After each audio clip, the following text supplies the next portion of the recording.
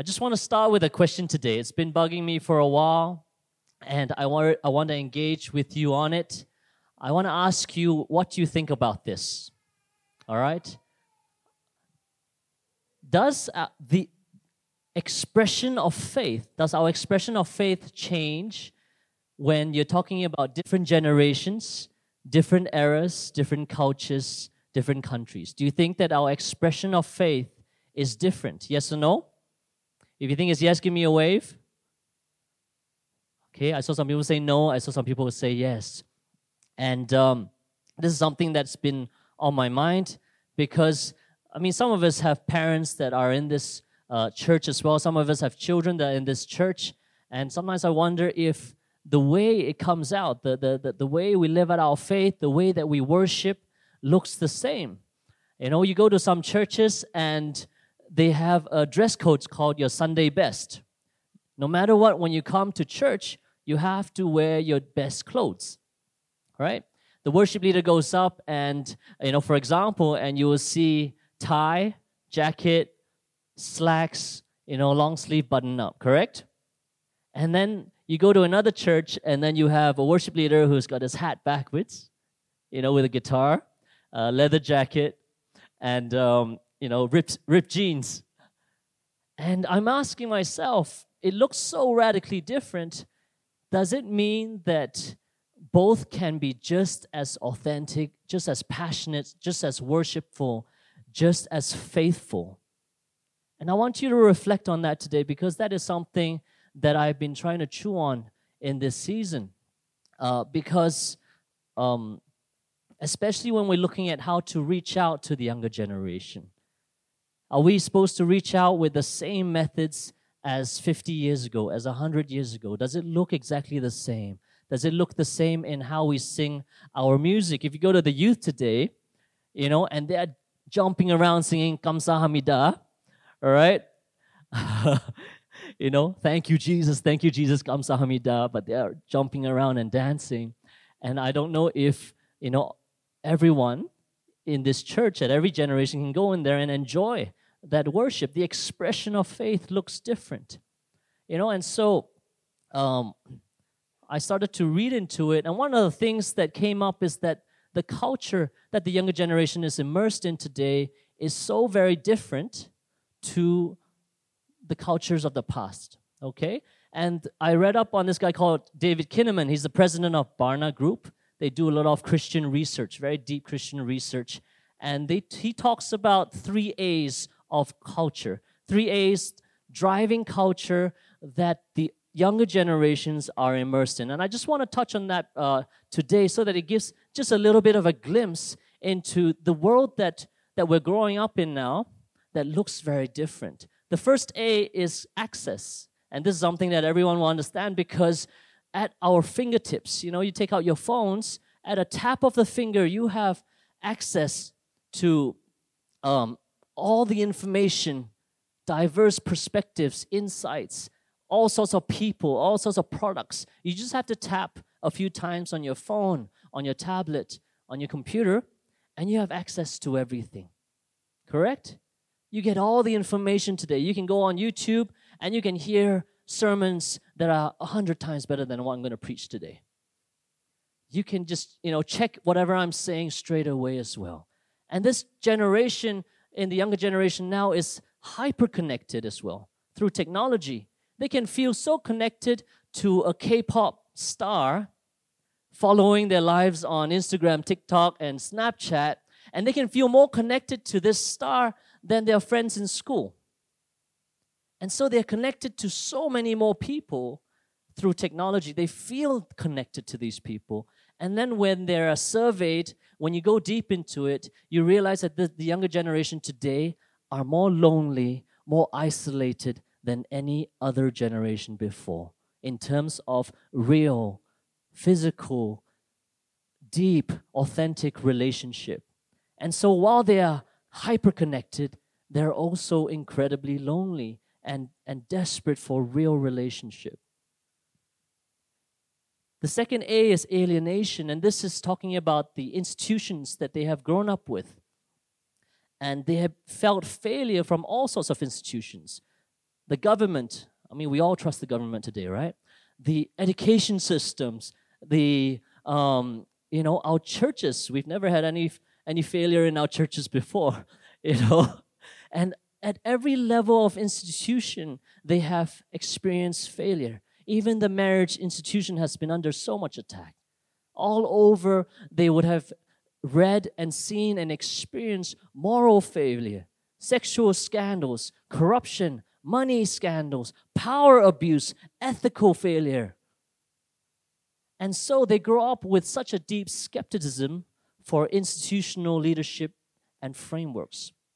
And because of that, the last A comes out, which is authority or a lack of authority. They have a lack of reference points that they can rely on and trust in. They don't know which voice to listen to. There's a million voices out there, and they're asking themselves, which voice can I listen to? Which voice is authoritative? Everything seems to be eroding in authority, in authenticity, in trustworthiness, in reliability. Where is our points of reference? What can we anchor on today? Is it a pastor? Is it a celebrity? Is it Kobe Bryant's quotes? Is it Bruce Lee's quotes? Is it a movie star? Is it a teacher at school?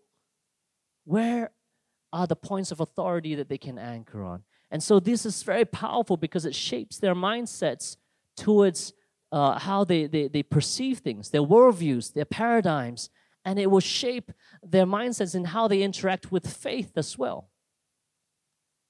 So I ask myself, how when they're growing up in this kind of culture, and I can see some of you thinking today, especially those with kids, oh my gosh, what kind of world is my kids growing up in?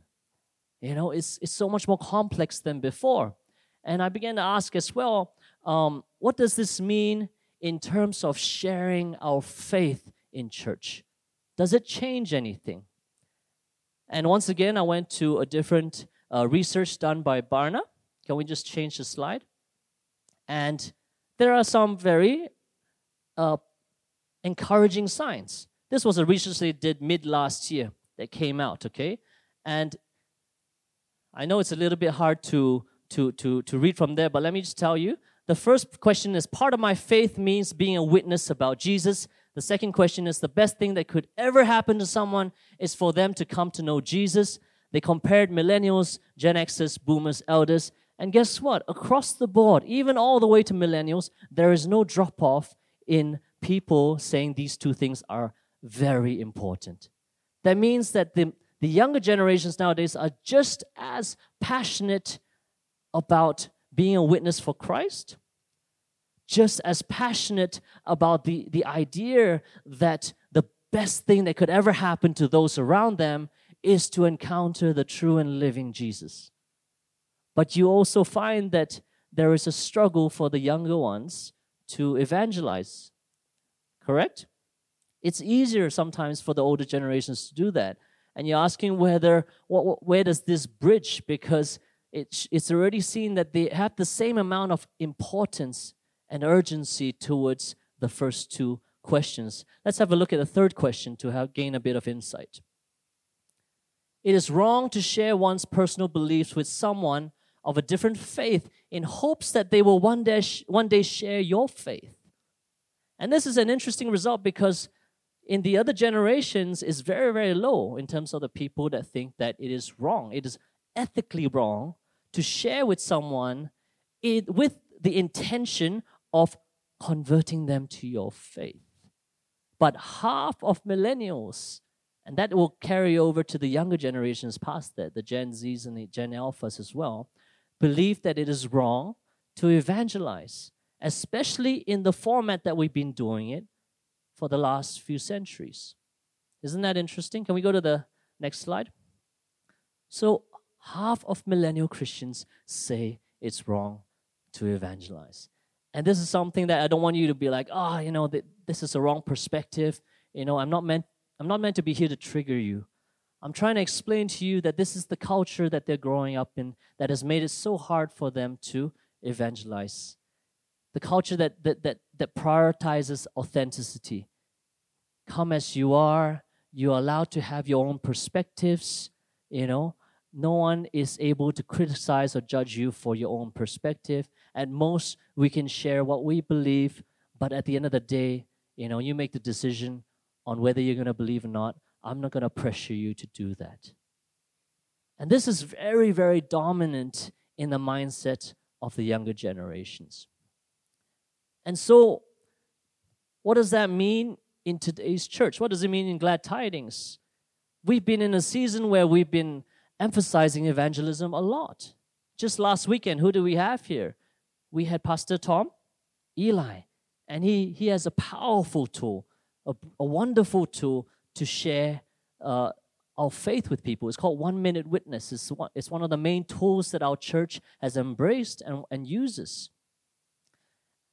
But you'll find that as you get to some of the younger generations, it's harder for them to use this tool because they're realizing that they don't want to jump straight into sharing the gospel before they know whether that the person is at a place of readiness to receive it. And so I'm not here to say I have answers today. But one thing that I have seen, which I want us to take note of, is that maybe we need to begin shifting the emphasis not only to look at the destination, but also to look at the journey. Okay? Not only looking at the destination, but to look at the journey. Not only a destinational reference point, but also a directional reference point. I'm going to just very quickly go through this. This is my most wordy slide. My wife hates it. She says, why are you adding so many words on a slide? So the future slides are going to be much more succinct, okay? But this is just to give you an idea what it sounds like. When you have a destinational mindset, it says that only when you have arrived, you have made progress. Only when you have arrived, you are more mature in your faith, okay? Directional says you make progress when you're moving in the right direction every day. You don't need to reach that end goal before you can say, yes, I'm making progress. Yes, I'm becoming more mature, okay? The end destination is the main focus for destination, obviously. The direction you're heading in is the main focus for direction. Destination, you should believe in Jesus before you can belong to our church family. Directional, you can feel like you belong in church before you believe in Jesus. So can you start to see the shift in emphasis? The journey to receiving Christ is standardized and formulaic. It leads you to a place where you have to say the sinner's prayer. But then for directional, the journey to receiving Christ is personalized and non-formulaic. Okay? And I hope I'm not here to make you feel very uncomfortable right now, but I want to start to introduce some concepts where we begin to say, hey, it's not only about sealing the deal. It's not only about getting them to the place where they can say the sinner's prayer. What if it takes 3 years of journeying and selfless love, before they're even at any point open to the gospel? Where is your focus then? Do you still pour out selflessly into the life of a person who is obviously not ready, obviously not open, maybe even hostile when you bring up things of the faith? Do you spend any effort, any energy, any emotional energy, any compassion on them? That is the question I want to ask today.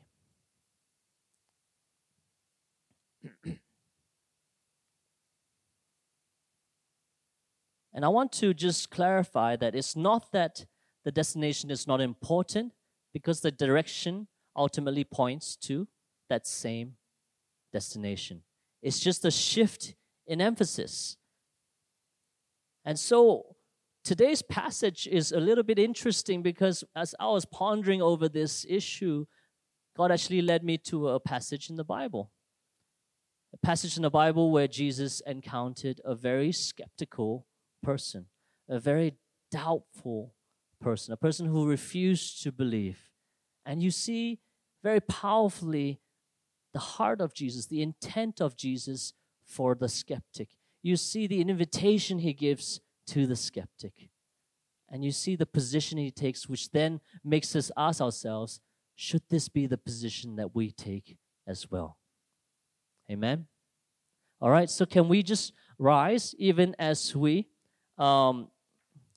read the passage together from John chapter 20, verse 24 to 29. I've put it up so that you don't have to turn to your Bibles, but if you want to, you can. I'll wait just for a few moments. This passage is very interesting for our church because if you realize it, it is immediately after our theme verse.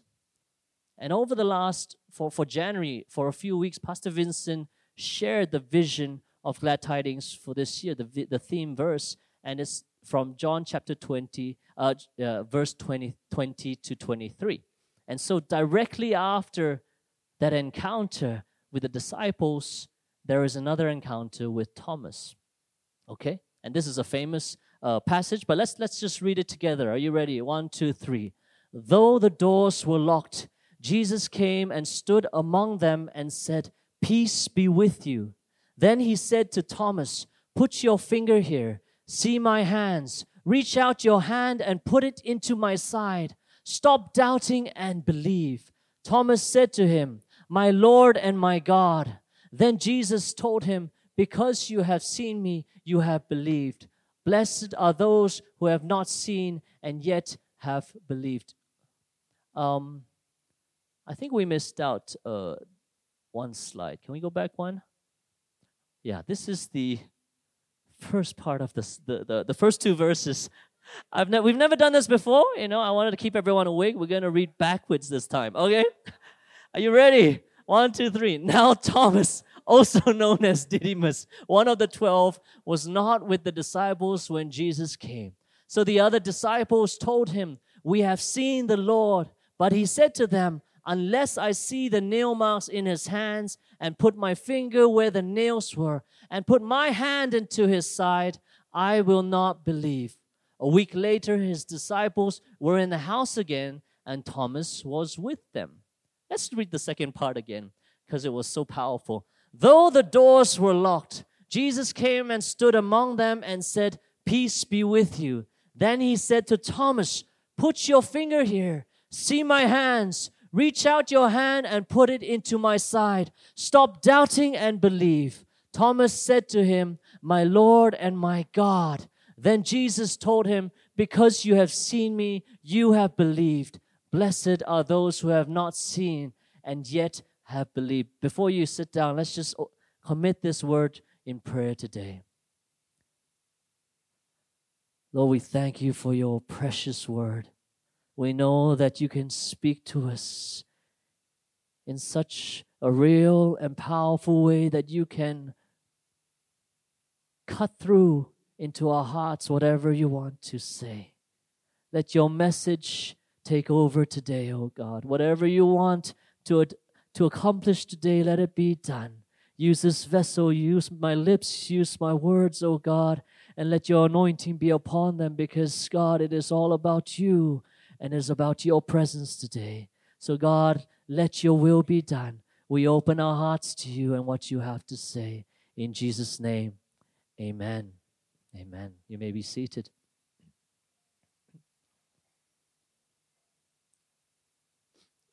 Thomas has been given a very infamous name in the world today, especially in Western cultures. Do you guys know what it is? Doubting Thomas, right? And you call that to people around you who find it very hard to believe. If you're working with a colleague that always needs convincing, you go and say, he's a bit of a doubting Thomas. He's going to need us to convince him that it's a good thing before he agrees to take this initiative, correct? And actually, it's a little bit of an unfair title because if you read the accounts from Luke and from Matthew, you realize that they talk about other disciples doubting as well. It's not only Thomas. If you read, Matthew chapter 28, Luke, 24, you will find that they will say, and the disciples doubted. Even after Jesus showed up and showed them his wounds, there were still disciples that doubted. It wasn't only Thomas. And so, it's an interesting story because John only has a short amount to write. He's a short gospel, John, right? And so he decides to add stories in for a very specific purpose. He decides to, add certain encounters for a purpose. And we have to realize that when he adds these encounters in, the revelation is not complete yet for some reason. Jesus dying on the cross, Jesus rising again, from the dead, that somehow wasn't fully received by the disciples yet. They needed a series of encounters, and things that happen after the resurrection in order for them to come to a fuller understanding, in order for them to come to a deeper understanding of what the cross meant, what Jesus' sacrifice meant on the cross, and what his resurrection meant for us. And so we have to ask ourselves, what is John trying to show us in this passage about a doubting Thomas? Okay? And let's put ourselves in the shoes of the disciples. They're in a place where they are hurt and confused and in despair because their Lord, their Master, the one they thought would be the Messiah, has just died. Just recently, he rode into Jerusalem. Jesus rode into Jerusalem, celebrated, welcomed like a king. Less than a week later, he died in the most brutal, gruesome, mutilating way on the cross. And the disciples saw that. And they were wrecked. They were in a place of complete confusion and despair and hopelessness. And then suddenly you start getting some really strange reports. Mary Magdalene runs to the disciples and says, I've seen the Lord, he is risen. And the disciples are skeptical. It's not only Thomas. What are you talking about, woman? Are you so emotional and so hurt and so traumatized by what you saw in Jesus' suffering and crucifixion that you are seeing ghosts? And then, if you read some of the other accounts, he appeared some more to some of the other disciples. He appeared to Peter. He appeared to Cleopas and his friend on the way to Emmaus. There was that road with two of them, that short road to Emmaus. And Jesus appeared among these two people as well. And so these disciples, when they met in this room, in this secret room that they had to lock because they were afraid of the authorities finding them, and catching them, they're scared and they're wondering what's going on. And all the disciples are there. I'm even wondering if, you know how Thomas wasn't there the first time around. I'm wondering if he was there at that time, but he decided to sneak out because he was thinking so much. He snuck out. He made sure that I like to imagine these things when I'm reading the Bible. I'm sorry. He snuck out and he made sure that no spies are around. No one leads them back to the safe house. And he starts thinking, walking. Some of us are thinkers, and we need to walk when we think, right? So some of us are drivers. We like to drive when we think. Some of us are gymmers. Where's Moses? Yeah, he likes to go to the gym to think. And so I think that I like to imagine Thomas as a bit of a walker, and he's walking and he's thinking like, what's going on? I've been so hurt. Jesus, the one I've journeyed with for so many years now, that I've seen his miracles, and then he's just taken away from us like that when we had so much hope in him. And then what's this Mary Magdalene is telling me that she's seen him. Oh my gosh, what is going on? And he goes back into the room, and the disciples pounce on him. And they say, Thomas, where were you? We have seen the Lord. It's true, he's alive. You missed it. We were looking for you all over. How do you think Thomas felt? Shock? Unbelief? Regret? Why did I have to be a walker, thinker guy? Isolated. Do you know why he would have felt so isolated? Because the only company he shared, meaning the only other disciple that didn't see Jesus at this point of this passage, was Judas. And Judas was no longer alive at that time. And so that was the only company he shared, because all the other disciples had seen Jesus alive and were excited that Jesus was alive. And in that situation, Thomas remembers in pain his Lord hanging on the cross, and he remarks in anger and sarcasm, saying, I do not believe. Unless he shows up in front of me, unless he shows me his wounds on his hands and his side, I will never believe. If you look at the words, he says, I will never believe. And this is someone who's walked with Jesus, one of the core disciples. He saw Jesus raise Lazarus from the dead. And these other 10 disciples around him are probably some of his closest friends. For them to tell him that Jesus is alive, I don't think that, they're trying to pull his leg. But you can see the level of skepticism and doubt that he was in because of what he had experienced.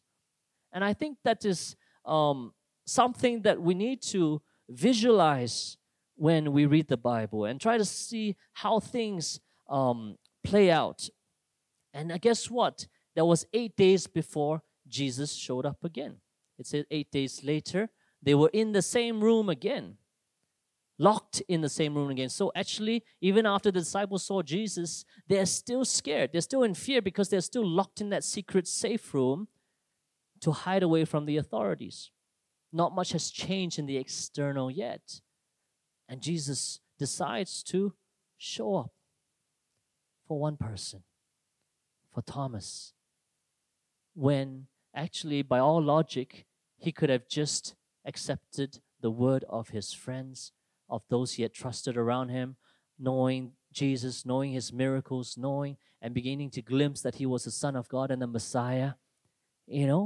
Jesus showed up. And we begin to catch a glimpse of Jesus' heart for the skeptic. He lovingly gives an invitation to the skeptic. And he says, I'm going to show up, not in anger, not in scolding, not in judgment. I'm going to show up in love and compassion. And I'm going to invite him to touch my hands, touch my side, and see for himself that I am alive.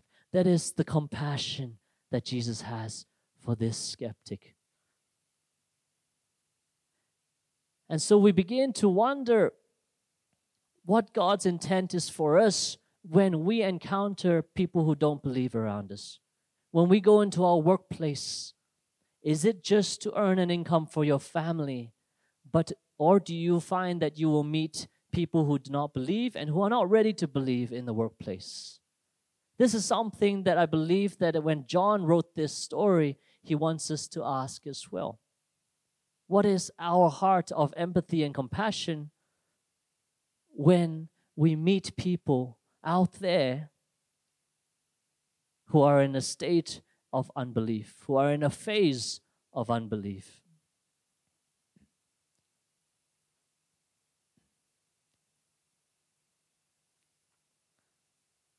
I want to read a testimony today. Yeah. This is someone that I'm so privileged to call friend. So blessed to know him and his life. And, for various reasons, he can't share today. But I'm going to share a testimony he wrote out, in relation to this phase of unbelief. It goes like this. Just a couple months ago, I was not a believer. I was of a different faith. In fact, I remember being discouraged from getting to know other religions. I did not choose this faith because my family is of this faith. Automatically, I followed along.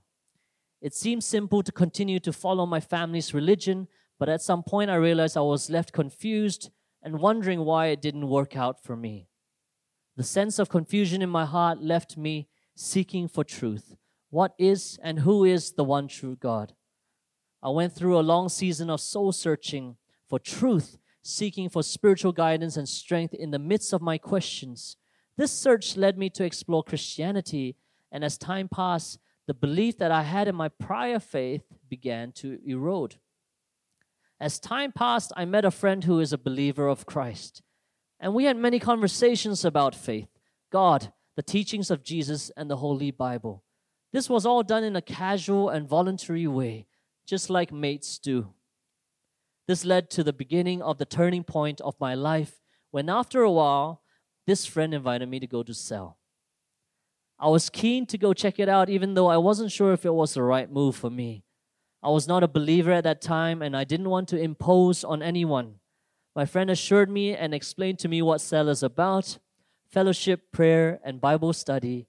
And with those assurances, I said yes, and I went. So on 26th of July 2019, I attended my first cell meeting. I felt awkward in the beginning because I didn't know what to expect, but through God's grace, I felt so secure and sheltered in the group that I met. I was so touched by the circle of fellowship among believers who shared and guided me through singing praises, prayers, and Bible verses. This helped me to get to know the true God, open my eyes and my heart to begin to believe in this one true God. Then they invited me to service, and did I hesitate? Nope. An immediate yes followed.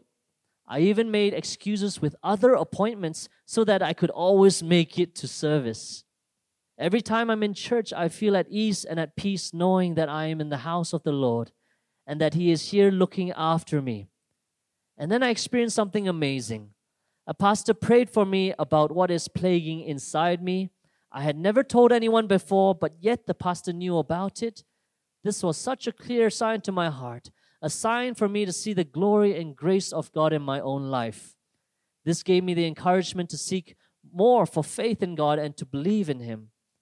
After coming to cell and services for quite a period of time and witnessing everyone taking communion together, I felt there was one missing piece in my life.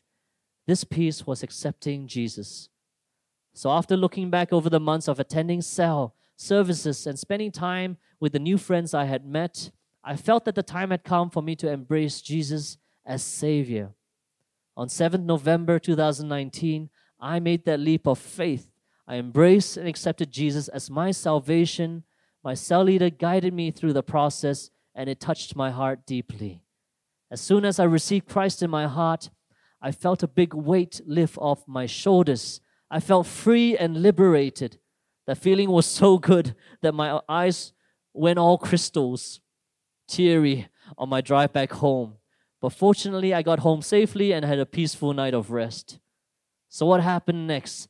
Simply put, after accepting Christ, I felt so at peace and so calm.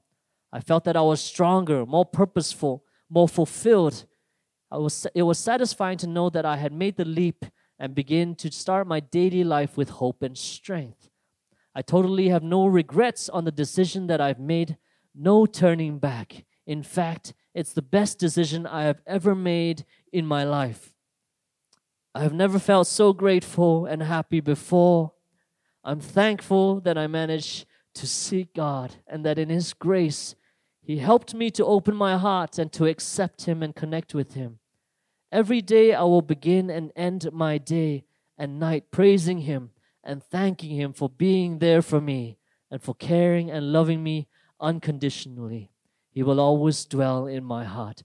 Praise the Lord. Amen.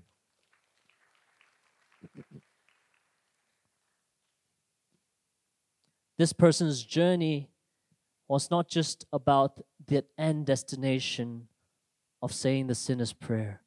Somebody walked with him over such a long period of time.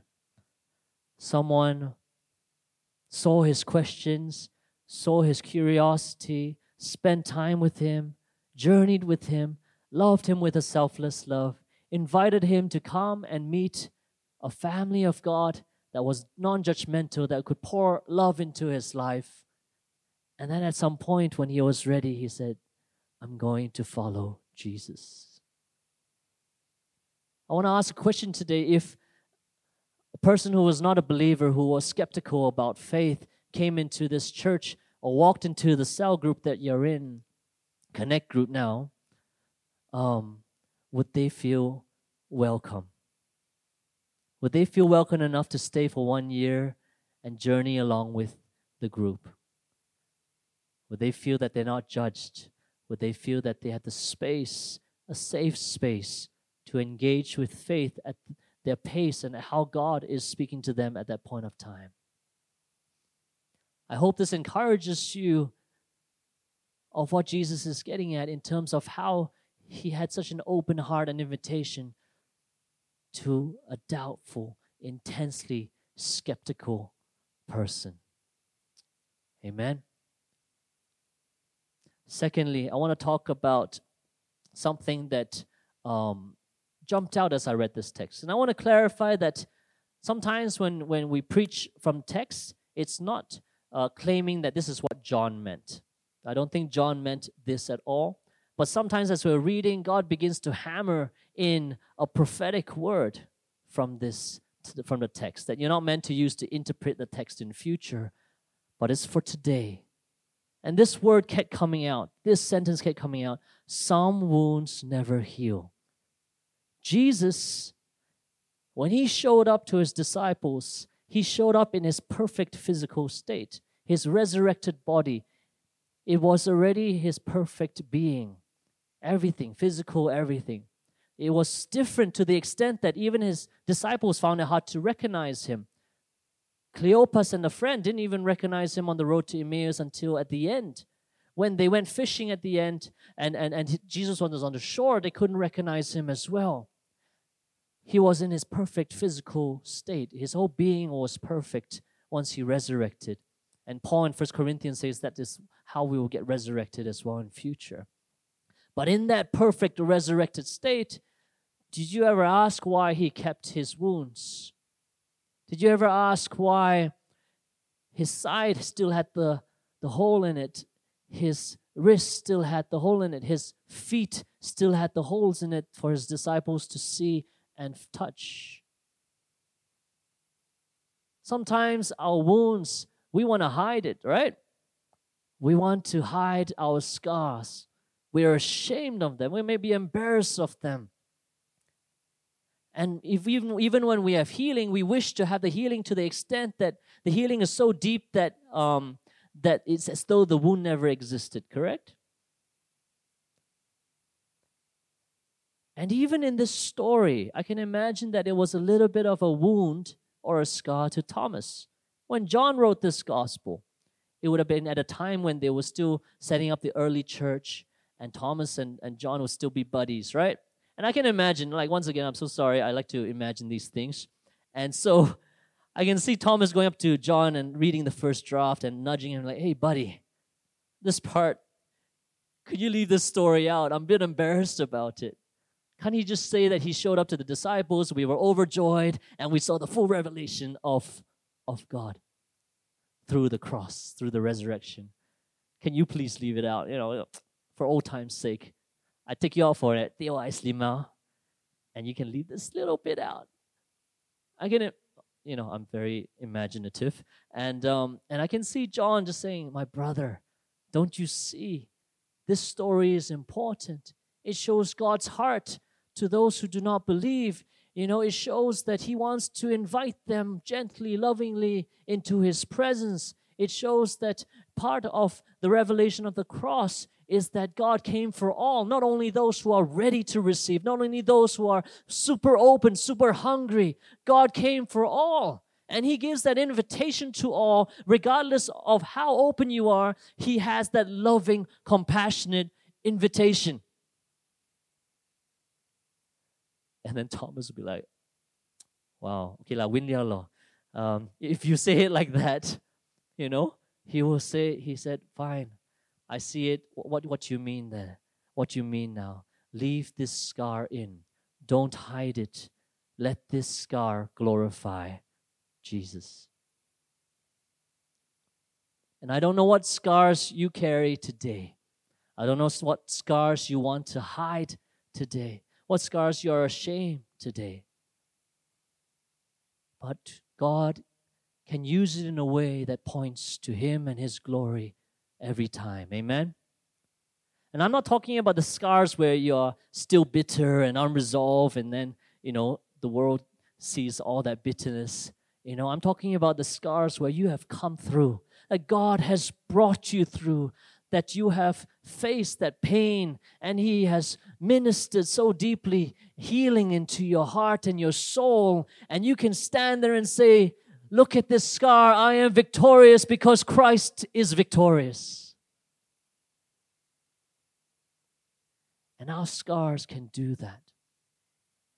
I've told this story before, where when I was young, not by any fault of my family and my parents who showed up. I didn't even tell them that I was sharing today. They're right at the back. And I shared that before in a previous sermon that when I was very young, for various reasons, I had to live with a different family. And so this family told me over and over again that I was not loved by my own family as a small child, that I was not wanted, that I was discarded by my family. And I grew up feeling such a sense that I did not belong to my own family. And at this point, I've gone through a deep healing from that. My mom and I, we used to fight so much, but she's now one of my best friends. Really one of my best friends. Closer than, a lot of my close circle of friends. Levi, he had dinner with us last Sunday, and he was like, "Man, Roger, now I understand you a bit more. I should have bought popcorn to watch your conversation over dinner." Because I'm telling you, the way we joke with each other, we can tell each other brutally, in a brutally honest way, the way that we think, whatever one of our thoughts, we can make fun of each other, and we can come out loving each other even more. That is the healing that God has brought to my family, and I'm not going to give the details because I've told it before. But through this scar, let me tell you the truth. The things that have to do with family and belonging trigger me like nothing can trigger me. If I see situations where families are breaking down, or marriages, or children, or people do not belong, it kills me. And I am compelled to reach out to them. And even the last 2 years, my wife and I has made it a point to open up our house to people. Over and over, many of you would have stepped into our home before. Actually, the last 2 months, we did it a bit too much. We've been on overdrive, 3 or more times per week for the last 2 months. We have had people in our house. Anyone who needs to talk, anyone who needs a person to hear them out, anyone who needs a warm meal, anyone who needs a warm hug, we have hosted them. And that is what we have wanted our home to be. A safe space of healing, a safe space of trust, a safe space of restoration. And no matter how tired we've been this last 2 months, we've talked about it. We have told each other we don't even regret it for a moment. We love you. Whoever has stepped into our home, you are family. You are family. And this comes out of the scar I had as a child where I felt I did not belong to my family. God will take the most painful of scars if you would let Him. And it will compel you to His purposes.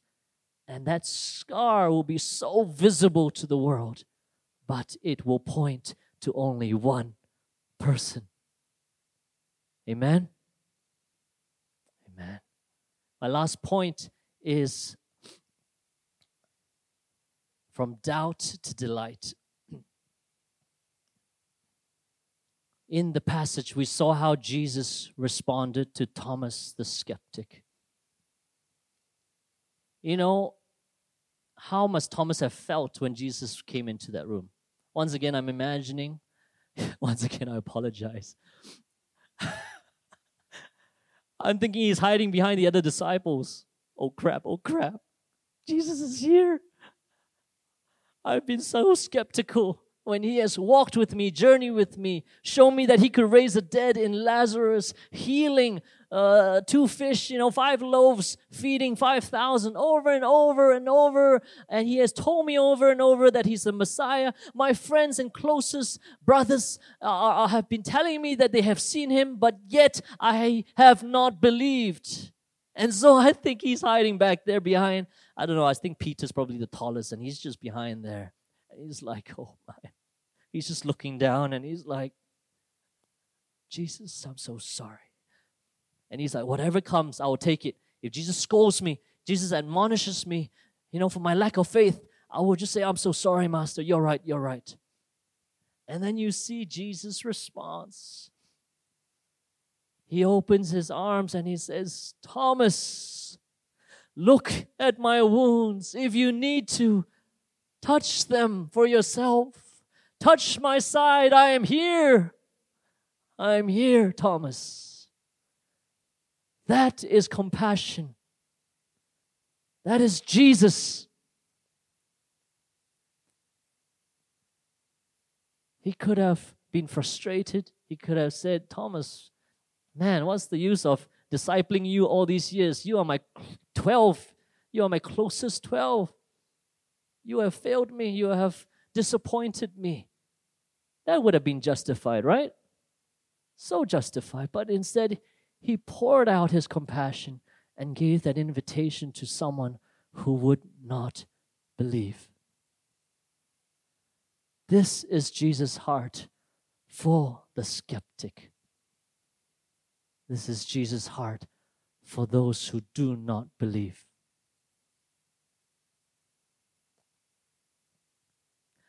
Just in December, I went to India for a missions trip, and there was a driver that was assigned to us by the church for 8 days. And so we spent a lot of time with him. He wasn't a Christian, and it was actually a little bit dangerous at this point in time to do missions and church work in India, because the new government that took over is very anti-Christian.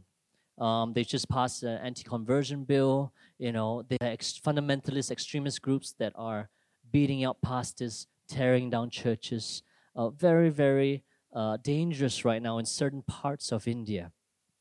And so we spent time with this van driver. Can we change the slide?